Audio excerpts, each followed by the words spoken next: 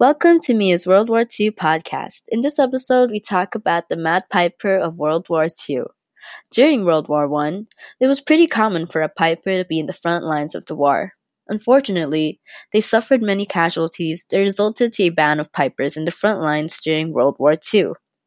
In June 1944, during the famous D-Day battle, Lord Lovat broke the rules since it was tradition for him to march the front lines with a piper.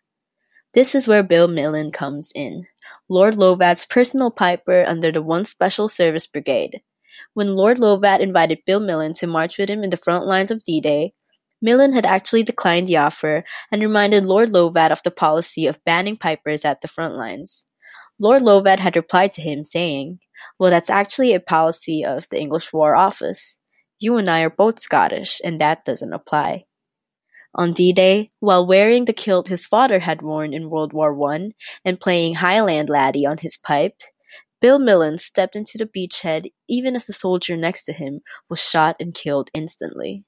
In the next episode, we talk more about Mad Bill Millin's experience as a piper during one of the bloodiest battles of World War II.